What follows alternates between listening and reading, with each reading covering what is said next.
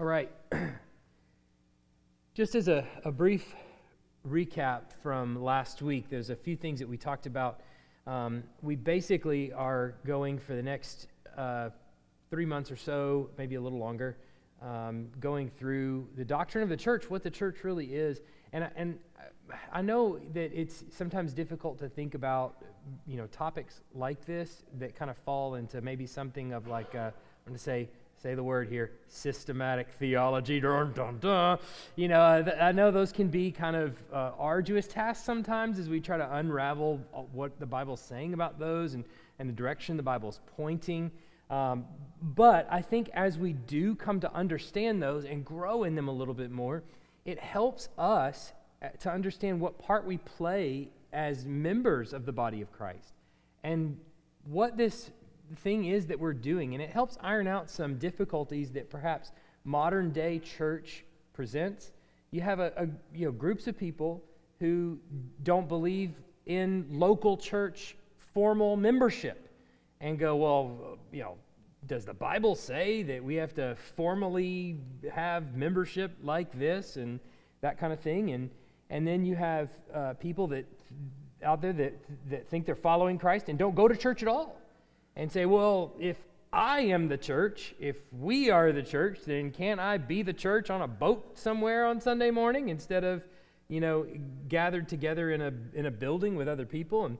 But so the point is the study of God's Word that way, where we can see kind of broad swaths of His Word instead of just like we normally do on both Wednesday night and Sunday morning of going through verse by verse. When you see a catalog of what's being put together in the Scriptures, it can sometimes help to answer some of those more complicated questions. But then it also helps us as individuals know where we fit in that place. Am I going to church and am I just waiting on somebody to just say, hey, go do this? Or am I waiting for somebody to recruit me to do something? Or what role do I actually serve here other than just attendee?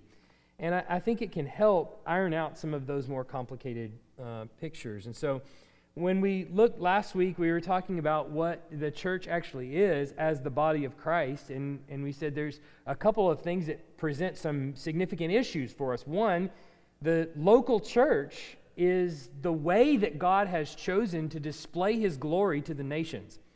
And the complicating factor in that is that we sin. And so, and we do that on a daily basis. And we have struggles, we have gripes and complaints, and the Bible says don't do nothing without grumbling or complaining. And, well, we're all out, So, I mean, we all sin.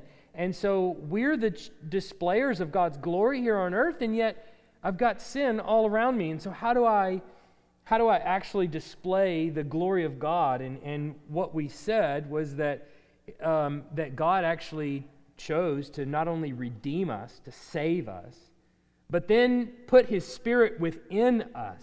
And that makes us a member of the global body of Christ. The fact that God has placed His Spirit within His people makes them a member of the global body of Christ.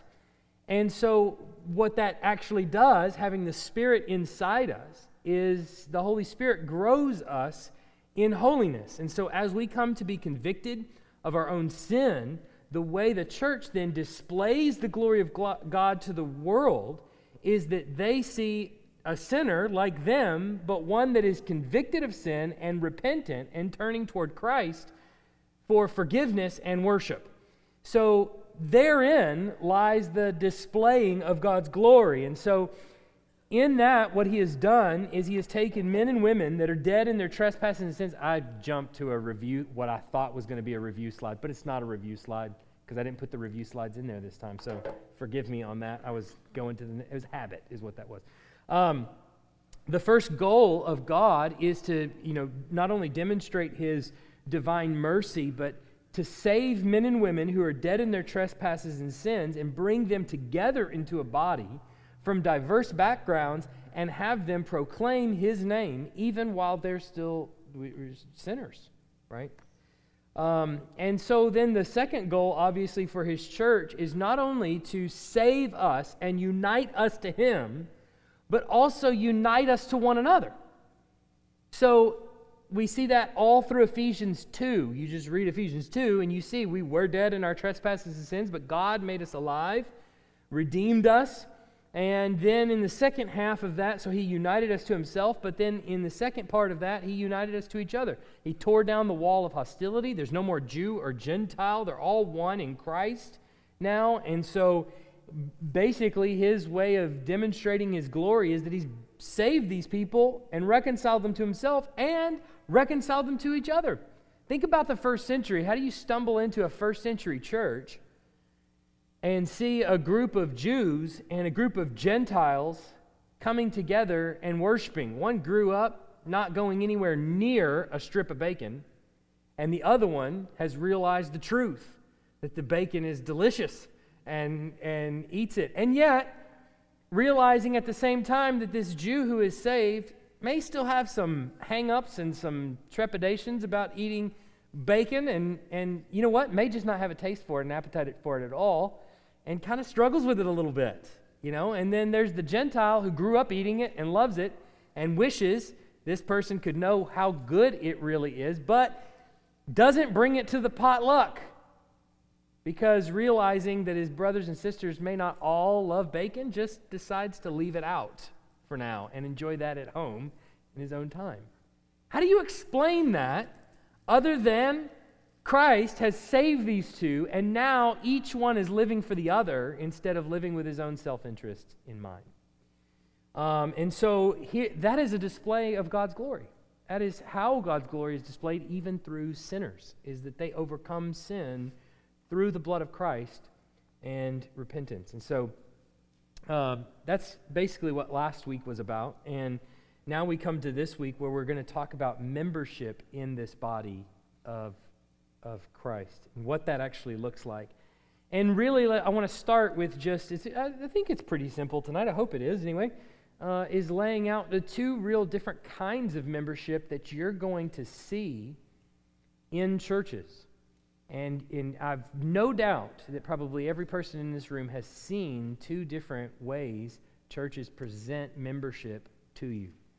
And maybe even you've sat in the pew as I've talked about membership, and maybe you've thought to yourself, that's different than what I think membership should be, or maybe that's different in how I grew up thinking about church membership.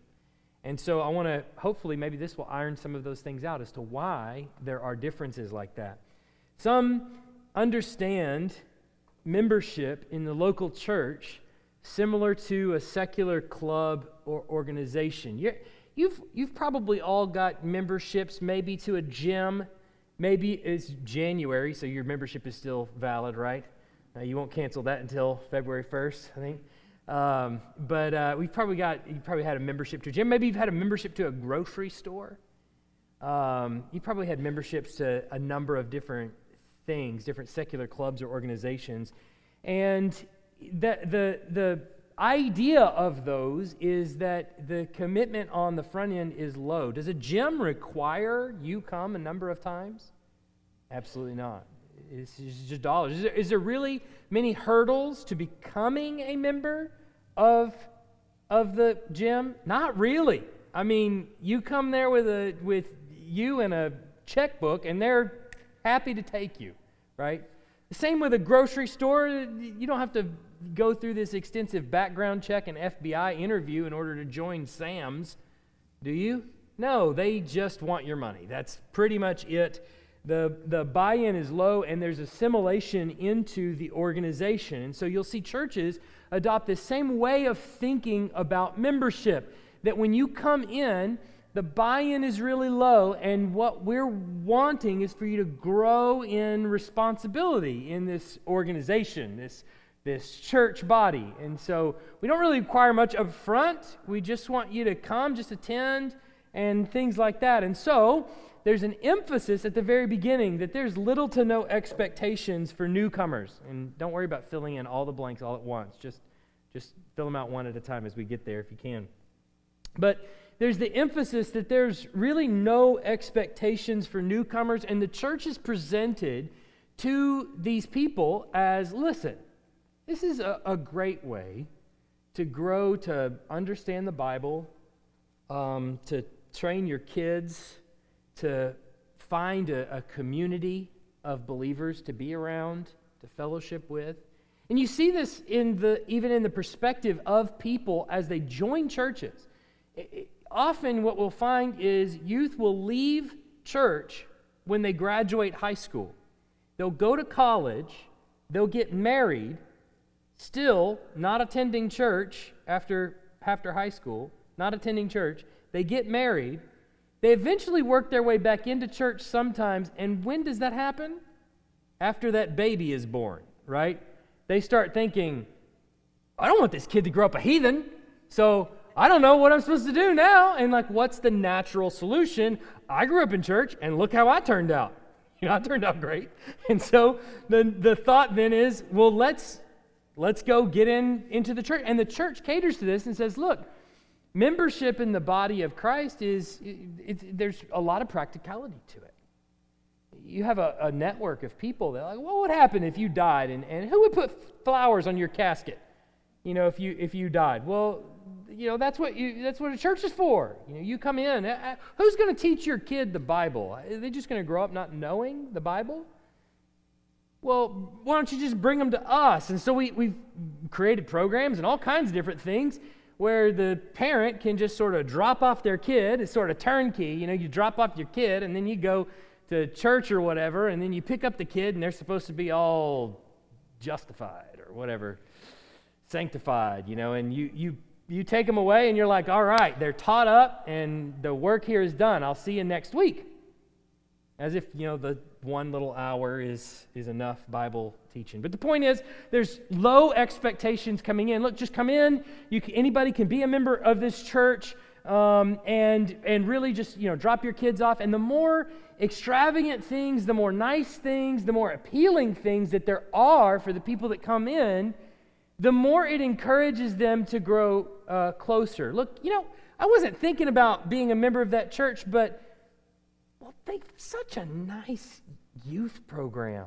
It's fantastic. Their kids program is unparalleled. Look at this size of this building. It's amazing. I've seen churches encourage membership and in the children's building, build it up as nice and fancy as they could to the point where they're baptizing children by sending them down a water slide into the baptistry. And the water slide shaped like a fire truck.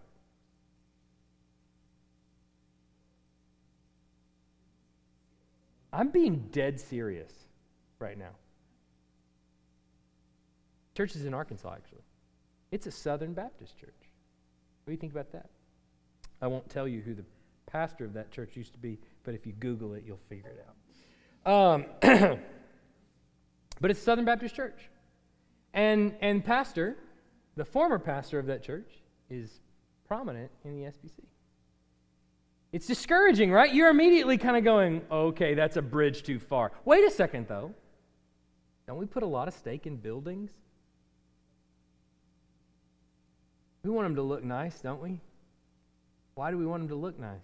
We want to show them off to the community, don't we? Hey, we got a children's building here. It's in all of us. That feeling is in all of us. But you take it to an extreme conclusion, you go, wait a minute, I wouldn't go that far. So the point is, we kind of put out these things here, and people take a step closer and they go, I think I do want to get more involved in this church because look at all the nice things that they have. My kid really likes it. And when we walk away from the church, boy, he or she is singing the praises of whatever is over there. So then what happens? Well, how do we get people from just passive observers and kind of people that like the children's ministry or the youth ministry, or maybe some bells and whistles that we got going on? How do we take them to the next step where they're really committed? I know. We get them to serve. Well, let me go back. I forget here. Hold on. There we go. You know what? I'm just going to put that down. Just don't click it. I didn't build this the way I normally do, so I'm out of practice here. So service. So what is then service in the body? Service in the body is used as a way of keeping people here. Well, you can't go anywhere because you serve on the praise team. And there's, as the member, you feel this sort of sense of obligation and duty. You don't, I'm serving for the next 13 weeks. We certainly can't leave the church for the next 13 weeks because I've made a commitment already, right? And this is what membership really looks like, is slow buy-in. You're hooked. In a grocery store or gym, they do the same thing. They have some manner of giving you some deals, and eventually after you shop at this grocery store for a year, you go to Costco all the time and you start buying things. You got your meats that you like, you got your cheeses that you like, you got all these different things that you like. Well, how can you now cancel your membership and just, what am I supposed to shop at Publix? I have to find new cheeses and meats and all kinds of different things. My entire list is going to change. I'm not going to know what my shopping list will really look like. It's a way of growing you more and more attached to the church. Present these forms of membership. See, I've reached for my clicker and I didn't touch it. So then what happens then is we start to encourage small groups. Small groups function in this capacity not merely as ways of building one another up, but they're a gateway to the church. In some cases, you may even say, look, if you don't want to come here, I get it. Why don't you start small? Why don't you start with a small group?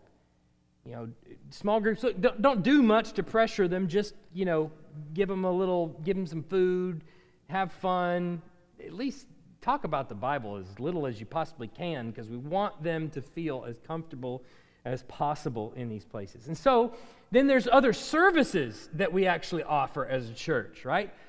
Pastoral counseling. What is pastoral counseling in this kind of way of understanding membership? You can't go somewhere else and get the kind of counseling you can get here. Look at what we've got. We've got counselors on staff, or we've got the pastor who's available to you. And you know what? You come in and he makes you feel good, and maybe he even solves a lot of problems, and maybe he's even doing good biblical counseling. And when you go there, you're getting a lot of really good information and a lot of really good help with your marriage or whatever. But it's another way of saying, look at all of the various services that we provide. Now, I want you to just stop at this point and just think about what that does to a church who doesn't have any of those things. They don't have a slide going into the baptistry. They don't have the big fancy children's building. They don't have, maybe the pastor is not a great counselor. Maybe he's just pretty okay. Maybe he'll read some verses with the people and he's decent at it. They don't have the kinds of tools and things that are available maybe to some of these churches that present this model. What do they do? What happens? What happens to you, the person who's a part of that big church? You're like, hey, well, maybe we want to change, and you go to one of these smaller churches. They don't have any of that stuff. What do you do? Well, the deals are just not as good here as they were down the road. So what have you started to look at church as when you go shopping for a new one? Which one has the best deals? You're the consumer, they're the business, and they're pitching to you their business proposal. Here's what we have to offer you. So over time, people start to see the church community really as a tool to meet their needs. It's about really making me as comfortable as you possibly can. That's what you're trying to do, right? In that scenario, what place would a pastor ever have to make anyone mad in the congregation? Well, you get the right combination of people in there, and you get the wrong understanding of membership as I've laid it out, as we're pitching to you our services and trying to get you to take them. You get that going on, and you get a pastor who, I can't make the members mad. I don't want them to leave. What happens when you get to one of those texts? You know that kind of text I'm talking about? That every pastor's preached the sermon. They know on Saturday night. They tell their wife, baby, you might want to just get a cancelable hotel, all right? That's all I'm saying. Might want to at least know what realtor we'd go with, if we were to have to pack our bags and sell. So the problem, obviously, with this view of membership is it begins to treat you like a consumer. And what's happened, the reason that even if you've never been to one of these churches, and even if you've never walked into that church, maybe you've seen some of it in us. I hope not, but maybe you have. The reason we know this is true is because the people have been turned into consumers.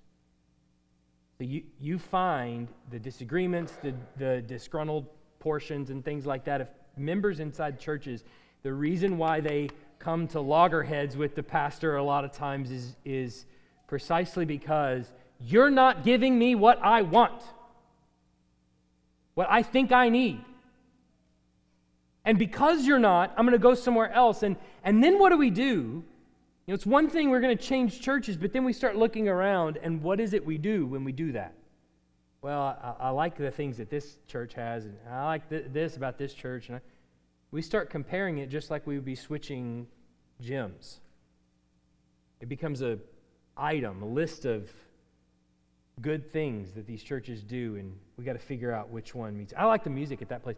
But how often do we actually think, what if only thing that mattered was the veracity of the word that was preached, the truth of the word that was preached, and whether or not that was reflected in the music, in the prayers, scripture reading?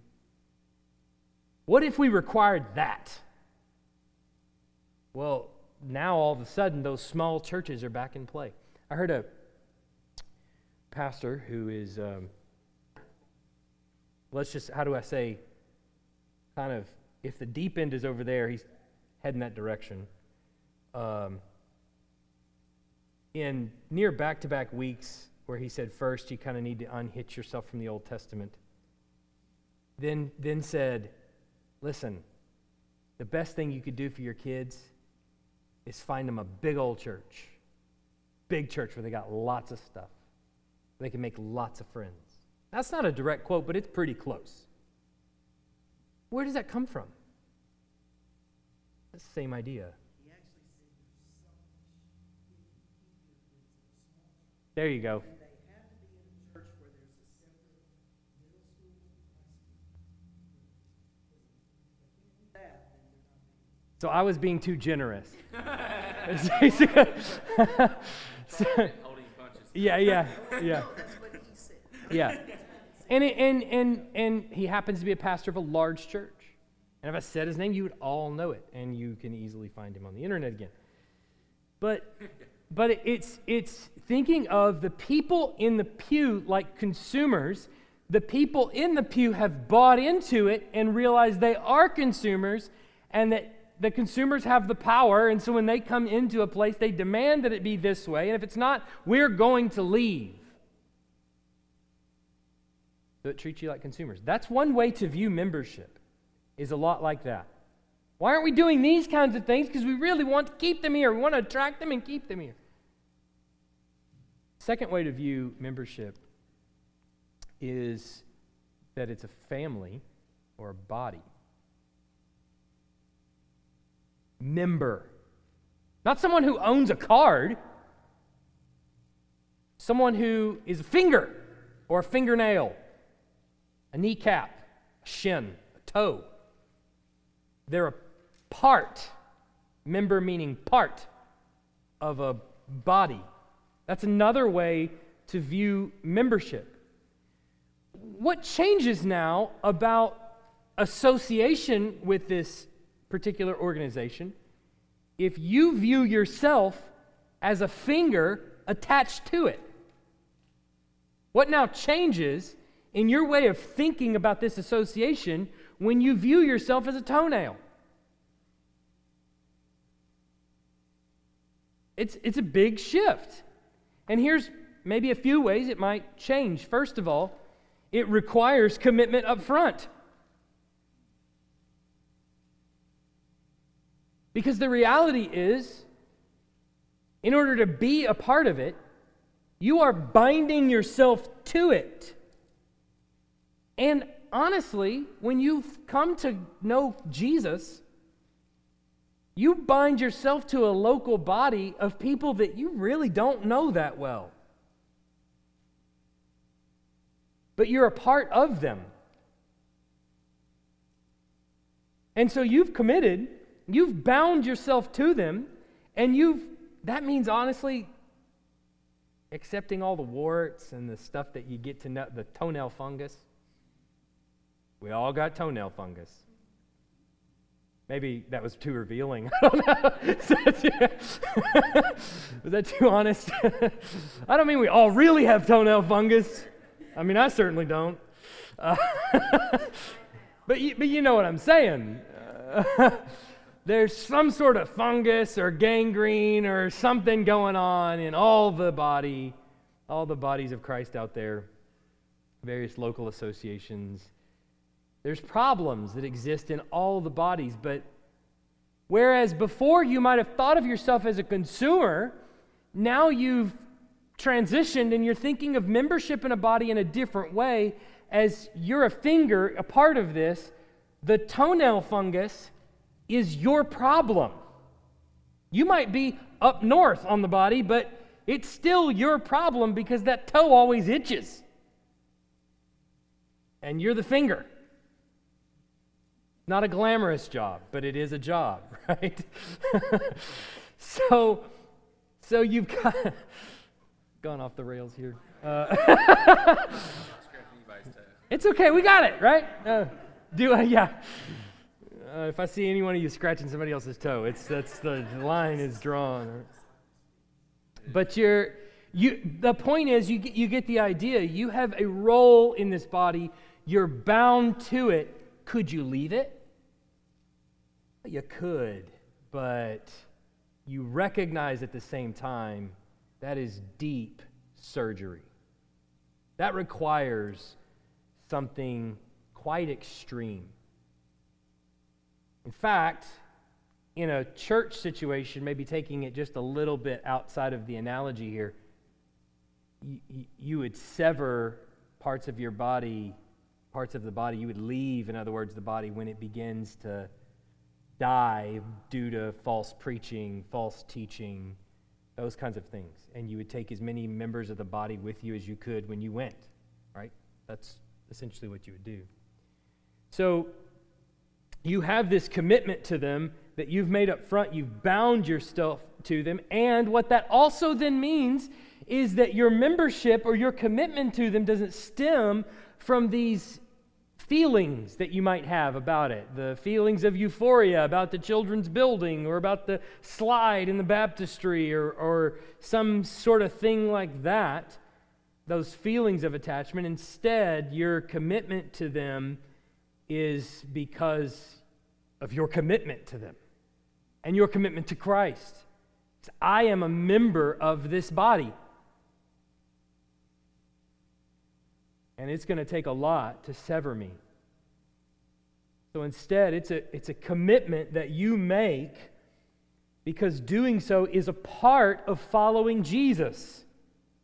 We commit to other believers in the local church simply because it's a part of God's calling us into His family. Look at 1 John 4, 19 to 21.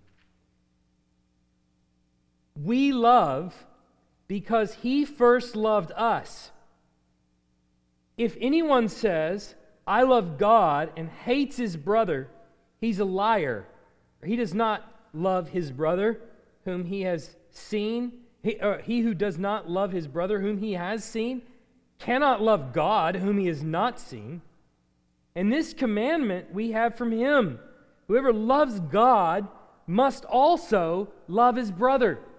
So going back to what I said last week, you cannot say that you love Jesus and yet hate His body.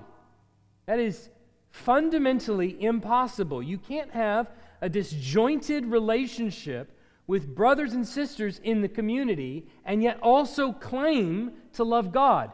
Those are logical impossibilities, John says.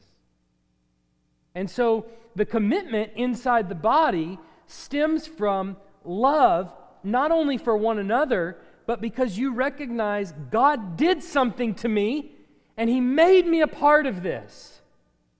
And because I love Him and what He has done for me, I recognize that all the other people that He has done that for are my brothers and my sisters. And so I'm a part, in some cases, whether we like it or not. So you understand then, that understanding of membership is first starting with our own salvation. What makes me a member? What makes me a member of the body of Christ? That God put His Spirit within me. Period. Okay? That alone makes me a member of the global body of Christ. But now, He's also tied me into a local group of Christians whom I am to now express that love and that undying commitment. So it starts with first with our salvation. He loved me. And then it continues into, now I want to love brothers and sisters. I want to serve them. I want to care for them. I want to scratch the toe fungus. Shannon's shaking her. Not literal toe fungus. And so that means then, the next step, if that verse is true, if that passage is true, that's what we do because of what He has done, then that means that we don't view membership as like a slow process of commitment, but we view membership in the body as something that begins with an event that took place, and that was my salvation.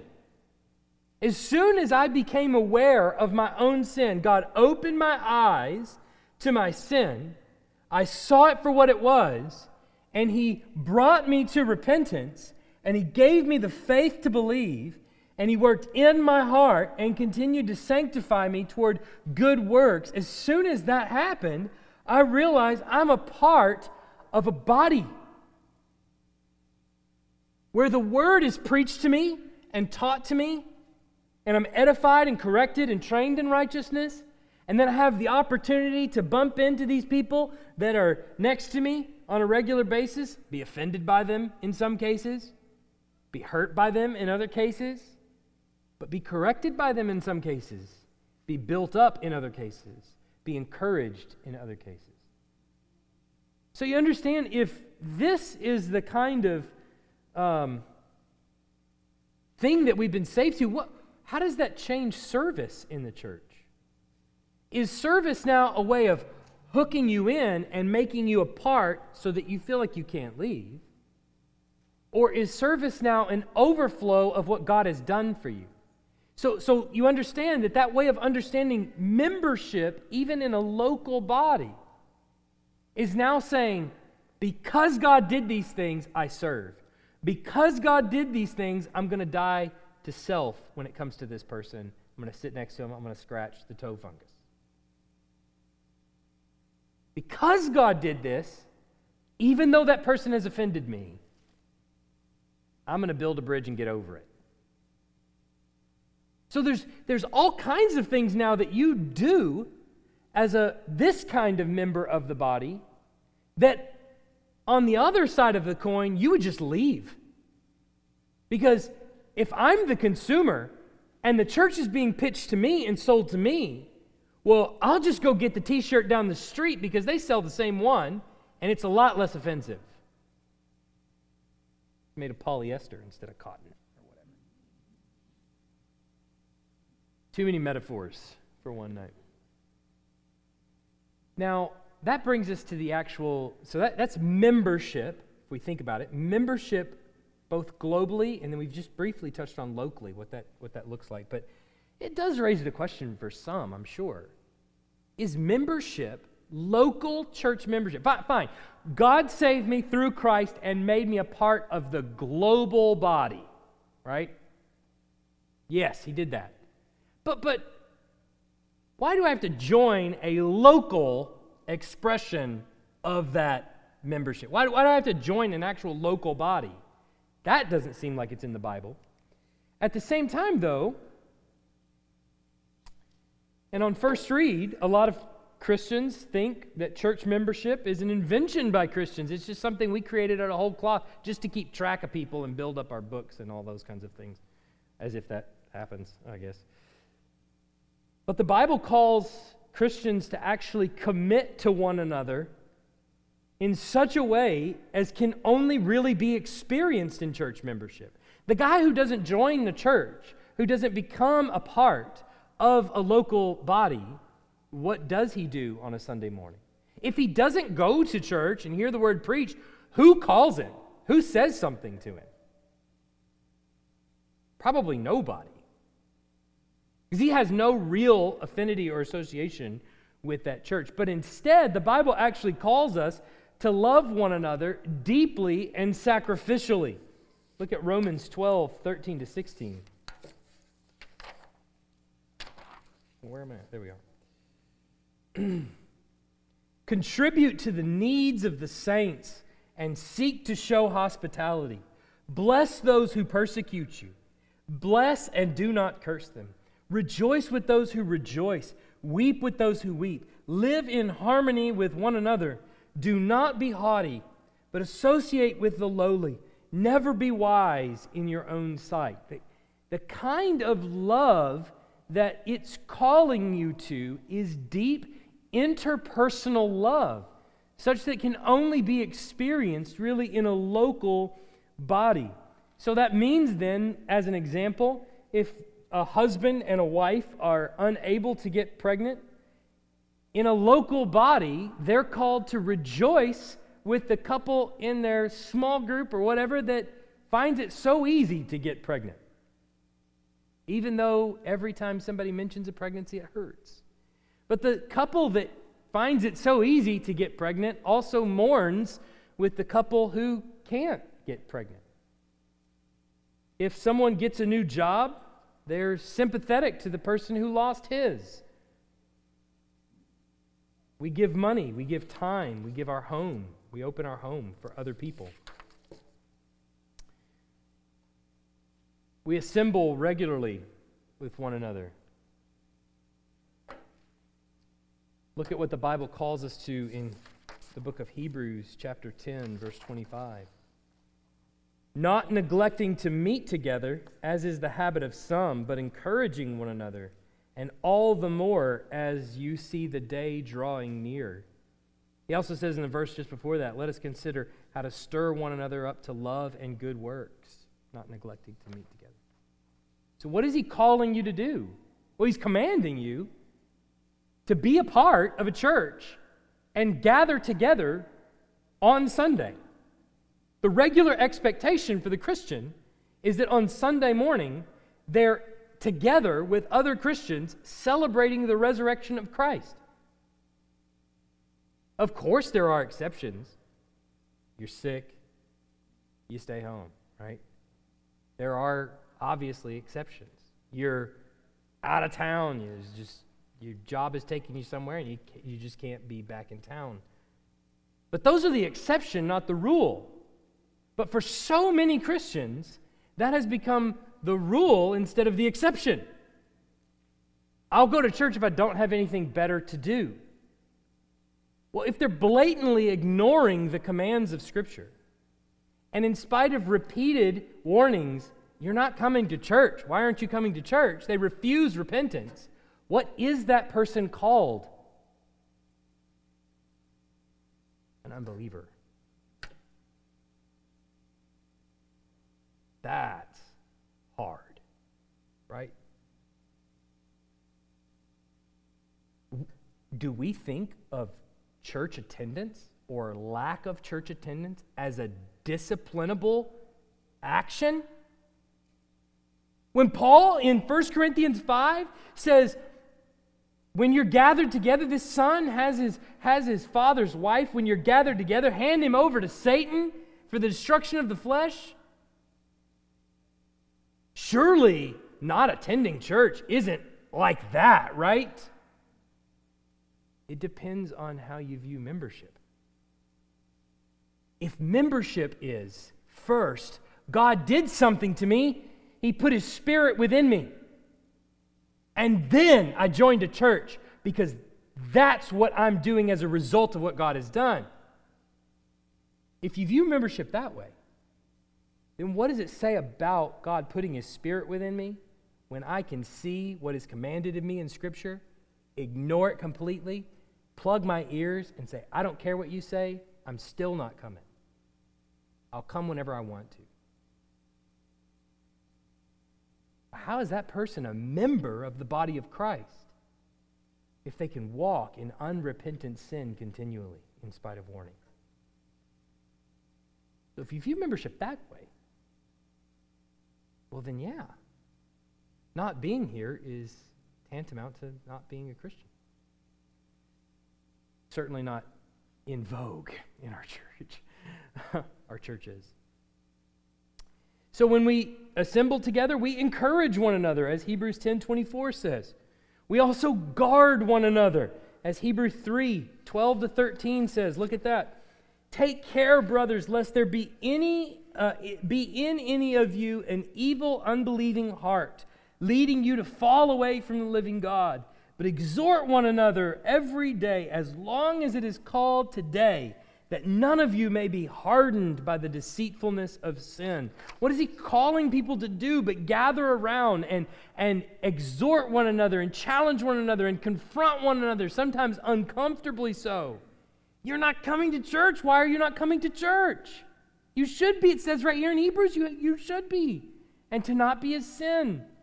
You're guarding one another. You're protecting one another. You're protecting the gospel. But not only does the Bible call us into these deep relationships that can really only be experienced in something of a local association, the Bible also assumes that you're going to make a formalized commitment to one another. So you might say that churches, local churches, are not so much joined as they are submitted to. You're coming in, forming a localized commitment, a formalized commitment to one another, as a means of submitting to the rest of the body, as a means of submitting to the word being preached. So 1 Corinthians 9-13. He says, I wrote to you in my letter not to associate with sexually immoral people, not at all meaning the sexually immoral of the world or the greedy or the swindlers or idolaters, since then you would need to go outside of the world. But now I'm writing you not to associate with anyone who bears the name of brother if he's guilty of sexual immorality or greed or is an idolater, reviler, drunkard, swindler, not even to eat with such a one. For what have I to do with judging outsiders? Is it not those inside the church whom you are to judge? God judges those outside. Purge the evil person from among you. What would a person in Corinth have with purging the evil person from among them if that person lives in Ephesus? Nothing. I don't even know that guy. How can I purge him? That's not what he's talking about. He's talking about those inside a local body versus those outside a local body. But notice that even those inside and outside, they're not merely Christian and non-Christian. He's not just talking about Christian and non-Christian. He assumes that there's going to be non-Christians in attendance in churches on a weekly basis. And yet, them just attending is not considered to be an insider. They are still considered to be outsiders. Get 1 Corinthians 14:23-25. If therefore the whole church comes together and all speak in tongues and outsiders or unbelievers enter, will they not say that you are out of your minds? Now we're going to talk about gifted tongues tonight, all right? So we're not going to do that tonight. But what I would say is, notice there are unbelievers present in those associations. They're hearing the gospel. Maybe they've been invited by a friend, who knows? But they're there observing some things inside the church. He doesn't consider those to be insiders. Insiders are the ones that need to be purged and omitted from membership as is the case there in 1 Corinthians 5, where they're about to excommunicate someone from within their membership. He's going to go from insider to outsider. Welcome inside the church. You can come participate. You can come see the church service. You can be called to repentance. We want you to do that, but you're not going to be called a member. You're not going to be called a member of the body of Christ. 2 Corinthians 2, verse 6, the church at Corinth makes this formal process enough that they can actually determine by the majority to forgive someone and welcome them back in. Look at 2 Corinthians 2, 6. For such a one, this punishment by the majority is enough. The church at Corinth has kicked somebody out of membership, maybe that same guy from 1 Corinthians, and now Paul says, look, if he's repented, then welcome him back in. The punishment by the majority of you is enough. Welcome him back in. Forgive him, in other words, is what he's calling them to. Then Jesus in Matthew 18:17, we read that a few weeks ago on Sunday, he assumes that there are followers who are going to be part of the church, the local church, that the disciples, the apostles are going to be pastoring, and he assumes that there is a degree of authority that the congregation bears over them, calling them back to repentance or omitting them from membership. The people of the church are called to obey the leaders of the church to which they belong. And these leaders are responsible for specific members within the body. And that's Hebrews 13:17. Look at that. Obey your leaders and submit to them. Is that a guy in Corinth submitting to the guy in Ephesus? No. The guy in Corinth submitting to the leaders inside the church, the elders inside the church. For they are keeping watch over your souls as those who will have to give an account. Let them do this with joy and not groaning, for that would be of no advantage to you. We could go on and on. You see in Acts where the people are baptized, there are thousands added to their number that day. You see the responsibility that Jesus places on Peter and the apostles as they're the elders of the church in Jerusalem. They're the first elders. There's 11, 12 of them that are elders of the church in Jerusalem as these thousands come to repentance. And what does the author of Hebrews say their responsibility is over all those people in Jerusalem? Caretaker of their souls as those who will give an account. That's a pretty big responsibility. So you understand that what's happening in church membership is not some church in an ideal situation, and I hope like you would find here. Not a church trying to pad some role and say, look at how many people we have. In fact, a church that's really keeping close watch over membership will go, who's not here? Let's talk to them. Are they members? Are they going to some other church? Are they moved away?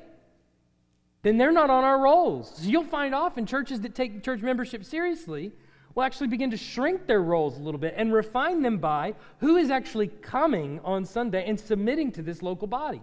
Why? Because the pastors are in charge of their souls as those who will give an account. So I have a vested interest in that.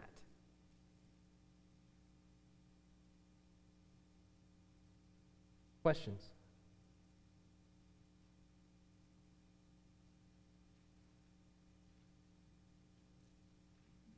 Come on now.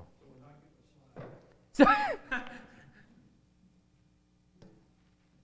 we're certainly not getting one going into the baptistry, that's for sure.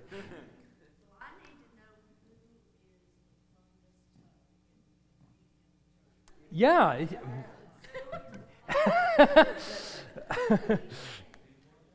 It's yeah. Are you volunteering for the fingernail? Is that what you're saying?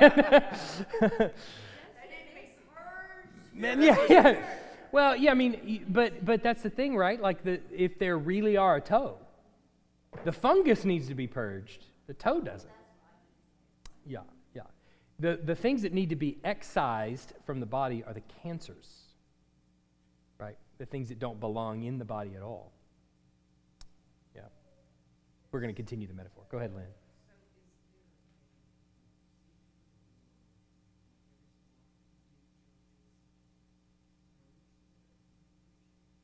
I am so glad you brought that up, Lynn. There's a reason why I'm teaching this now. Cards completely on the table. Vest opened, right?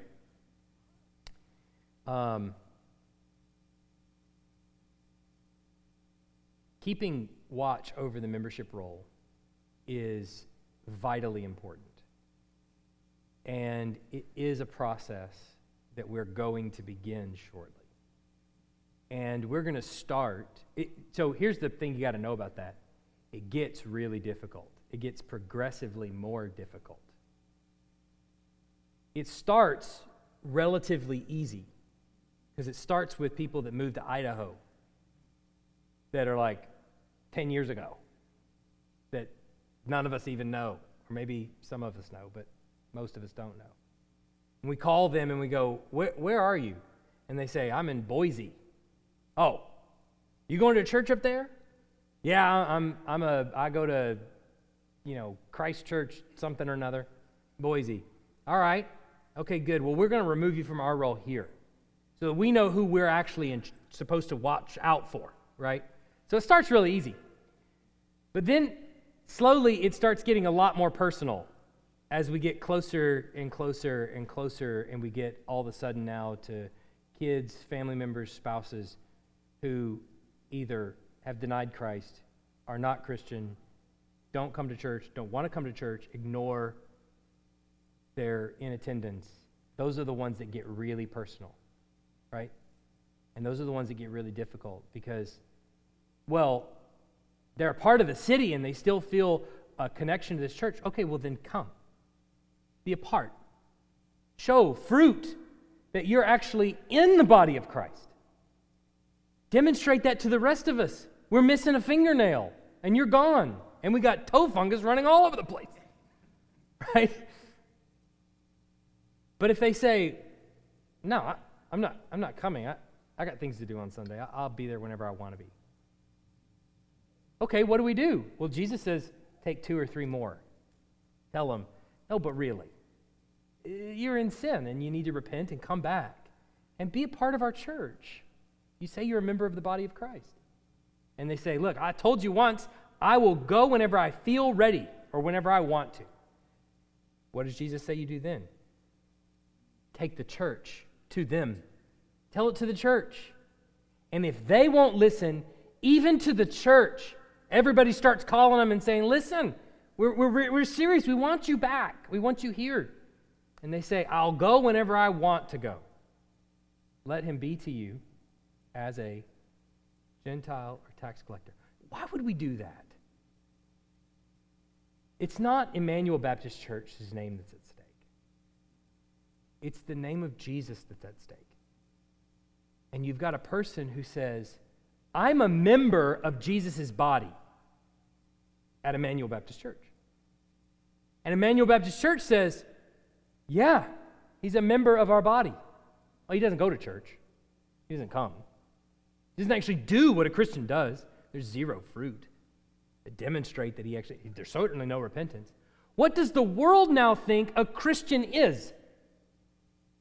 It's someone who doesn't go to church, who demonstrates no repentance. And you as a church, me as a pastor, have deputized that person to go forth into the world and proclaim the name of Christ and represent Christ's body out there. And yet, he demonstrates no fruit and no sign of repentance. How can we actually say of that person, yeah, I think they are a member of the body of Christ? Is that what a member of the body of Christ actually looks like in the Word when you read it? Of course not. So that's the reason you go through that. It's not because you care about your own name or you want to pad the roster. In fact, it shrinks the roster. It's not because you want to look good. It's because the name of Christ is at stake. And everybody around in their workplace and all those kinds of things know where that person goes to church. They know where that person is associated. They know they're claiming the name of Christ. And they need to be told clearly and plainly, you show no evidence of being a Christian. And you need to wake up. Because if you don't, you're on a quick road to hell. You need to repent. Yep. Yeah. Yeah. Yeah. That's right. That's right. That's right. There could be a number of people who are just out there, and when you tell them, look, I want you to just read you Hebrews 10 and just see what you think it's saying here. And you see how he's saying not attending churches. Sinful. Come. Yeah. Yeah. Yeah. Yeah. Perhaps hurtful too. And especially when you're warning them, like, it's not good. We want you to love Jesus. Yeah. Others? Other questions? Bound to be some.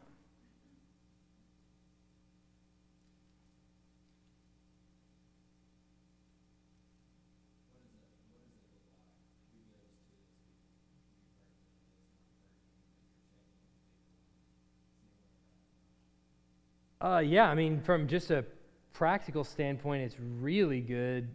A lot of you can begin this even now when you know that there is somebody who doesn't come. Maybe you even happen to know they're not going anywhere else either.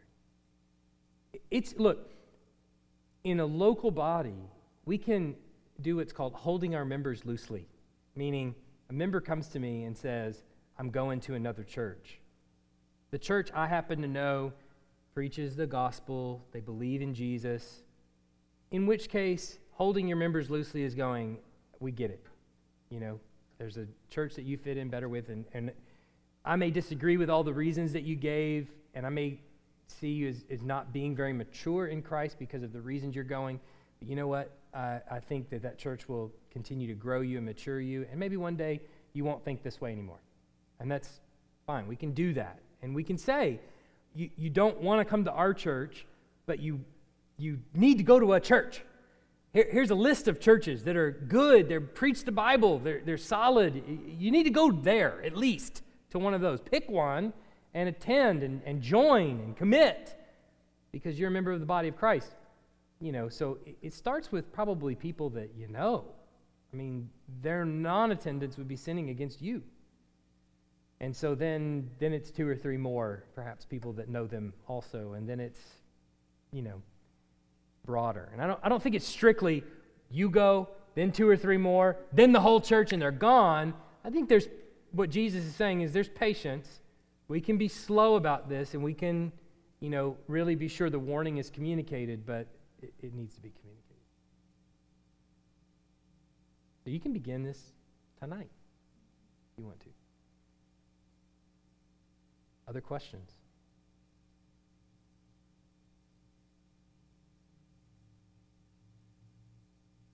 All right. You've been warned. No, kidding. Let's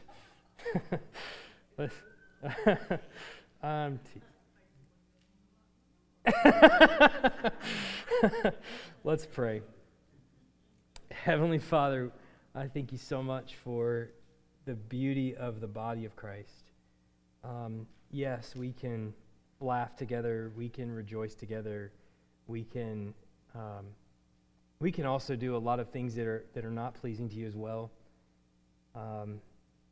But the beauty of what you have assembled here, particularly at EBC, but also other places as well, is a group of people who earnestly care about your word and want more than anything to represent the name of Christ well in the community around us, here, as members of a body.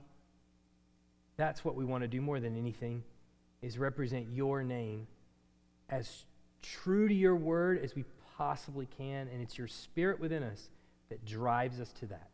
We know that without you, we're nothing. We're dead in our trespasses and sins. You made us alive. And so because you have put your spirit within us, we earnestly desire to will and to work for your good pleasure. And so we know that's true of the members of the body of Christ here at Emmanuel. We pray that it would continue to grow in us.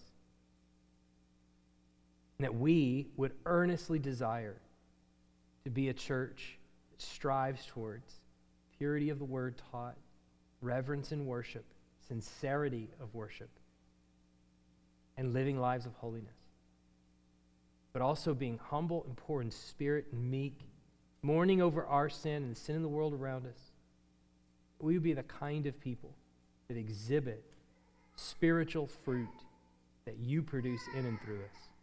We pray these things in Jesus' name. Amen.